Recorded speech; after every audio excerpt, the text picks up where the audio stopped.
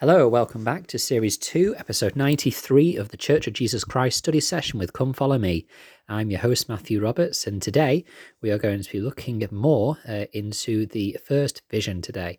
It is Thursday, and we've got a couple more days until the not unprecedented, but I should say the historic General Conference, which is commemorating the 200th anniversary of this miraculous event. And so I thought it'd be a good idea today to kind of have a look at the events leading up to the first vision, and then on Friday, tomorrow, looking at the actual event of the first vision and what we learn from that and some of the things we learn. And then on the Saturday, looking at what happened directly or soon after the first vision and what we've received because of that. So lots to dig into here, particularly when we're looking at the build up to the first vision. And to do this, I'm going to look mainly at the Pearl of Great Price record that we have in Joseph Smith history. I look at a few verses from there, but also a few things that come up from a study of that. So many of these things you may have known already, but I think it'll be just another good reminder of some things that that we can look at before this general conference this weekend. Something just to remind you of, if you haven't had a chance to listen to it yet, search for the First Vision in your podcasting platform, and you should find the First Vision podcast from the church, which I found as a great insight into the first vision and the events surrounding the first vision before, during, and after this great event. And so, yeah, if you haven't listened to it yet, I strongly recommend you do so. There's about 6 episodes or so. Particularly as you're not going anywhere in general, I would suggest you putting that on and having a listen to it. And if you already have, maybe have a listen to it again, as again, not many of us are going anywhere.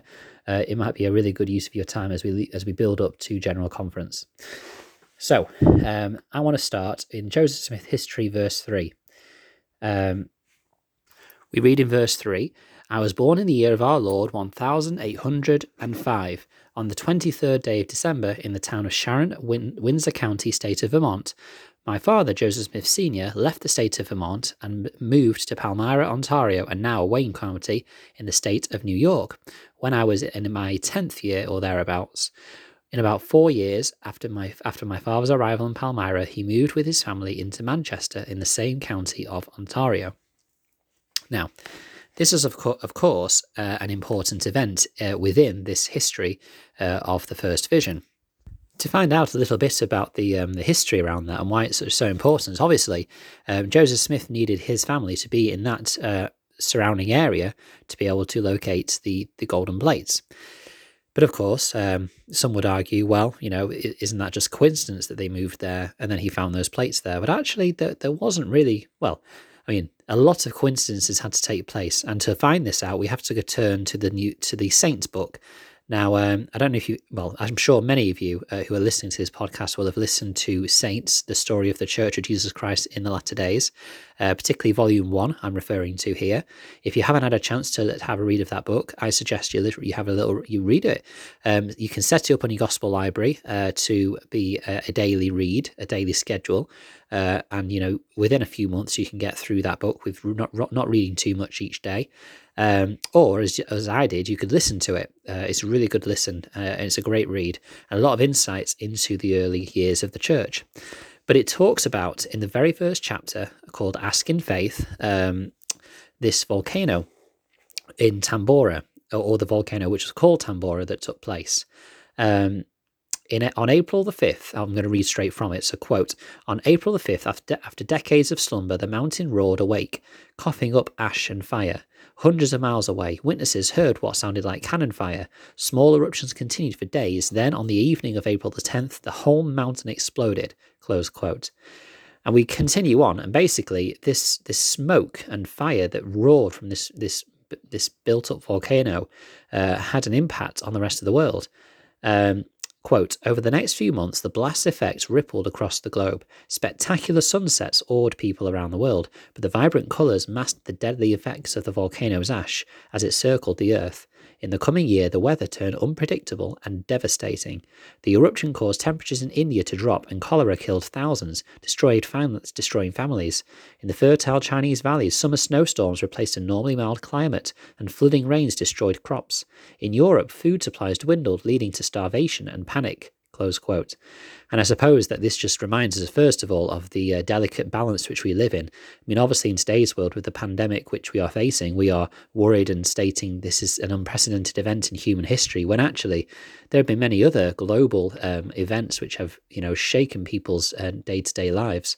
And I guess that it's just something which we need to understand, that, there is always that potential for that thing to happen. But as we learn, in North America, there was also issues with crop failures, and this applied also to the Smith family. Joseph Smith Sr., Lucy Mack Smith, watched their crops shrivel under relentless frosts, and they knew that they would face financial ruin. So they decided that they would start over, that they would have to find a new place to settle, a new place to begin. And it says, quote, as Joseph Sr. set out for New York, Alvin and Hiram walked him down the road before saying goodbye.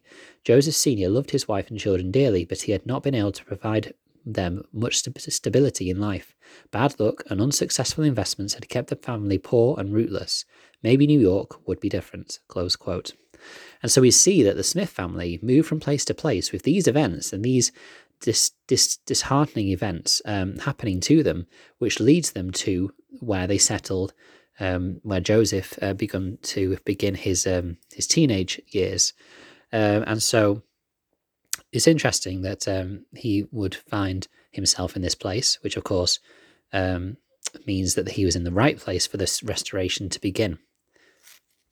He found himself in a place which was excited by this religious upheaval, and there's been some discussion about that, and that has been found to be the case, that around that area there was great meetings and great kind of revivals of religion, and so that was something which was to be considered as part of this history. We know that Joseph Smith was seeking for an answer. That in verse 8 he states that his mind was in great excitement and caused a serious reflection and great uneasiness, and there was a lot of things which was making him consider, what was right to do. In a talk called "Now Is the Time" in October 2018, Jack N. Gerard said this. Quote, in the world today, the debate over truth has reached a fevered pitch, with all sides claiming truth as if it were a relative concept open to individual interpretation. The young boy Joseph Smith found that so great were the confusion and strife in his life that it was impossible to come to any certain conclusion who was right and who was wrong. It was in the midst of this war of words and tumult of opinion that he sought divine guidance by seeking truth. In April conference, President Nelson taught, if we are to have any hope of sifting through the myriad of voices and the philosophies of men that attack truth, we must learn to receive revelation. We must learn to rely on the Spirit of truth, which the world cannot receive, because it seeth him not, neither knoweth him. As this world moves swiftly to alternative realities, we must remember the words of Jacob that the Spirit speaketh the truth and lieth not. Wherefore it speaketh of things as they really are, and of things as they really will be. Wherefore these things are manifested unto us plainly for the salvation of our souls. Close quote. So we have here a promise that we can receive knowledge of truth. We can find this, and President Nelson has spoke often about the need to seek personal revelation. And I suppose that really that is something which, the young prophet Joseph Smith realized that he needed to do, that he would need to seek an answer for himself. But what is interesting, and I'll close with this, is that this was a search which took Joseph many, many months, a search where he mainly read the scriptures, and as we learn later on, he didn't ever pray vocally to God to find an answer, because we'll find that out tomorrow when we look at the actual event. Many events, many coincidences led the Smith family to this point, to a place where Joseph was then brought up to great uneasiness and unsettledness. And we know that he searched the scriptures, but he did not find an answer, because he maybe was missing this idea of personal revelation. And this is simply because at this time, whilst there was great religious upheaval, the prevailing belief was that the canon was now closed, that the Bible was the word of God, be all and end all, the word of God, and that whilst there were pastors and teachers and different religions within Christianity, there was one Bible, and that was where you could find your answers. There wasn't this belief, as we have so readily have today, within the Church of Jesus Christ of Latter-day Saints, that personal revelation can be received for anyone, for their sphere of influence, for their stewardship. And this was an important principle, which was not really the norm at this time. It was a closed canon philosophy. And so what we'll do tomorrow is we'll dive then further into when Joseph Smith finds his personal revelation and how he seeks to go about receiving this answer. And so I strongly recommend that you do whatever you can over the next few days to study this with your family. Watch the new Asking Faith video, which is fantastic. I'll post a link to it in the Facebook group, Church of Jesus Christ Study Session with Come Follow Me. Please join us on the Facebook group because there'll be wonderful things there to learn and share. You can also email ldsstudysession@gmail.com for your thoughts as well, to share your thoughts and feedback. Thank you very much for listening, and until we meet again.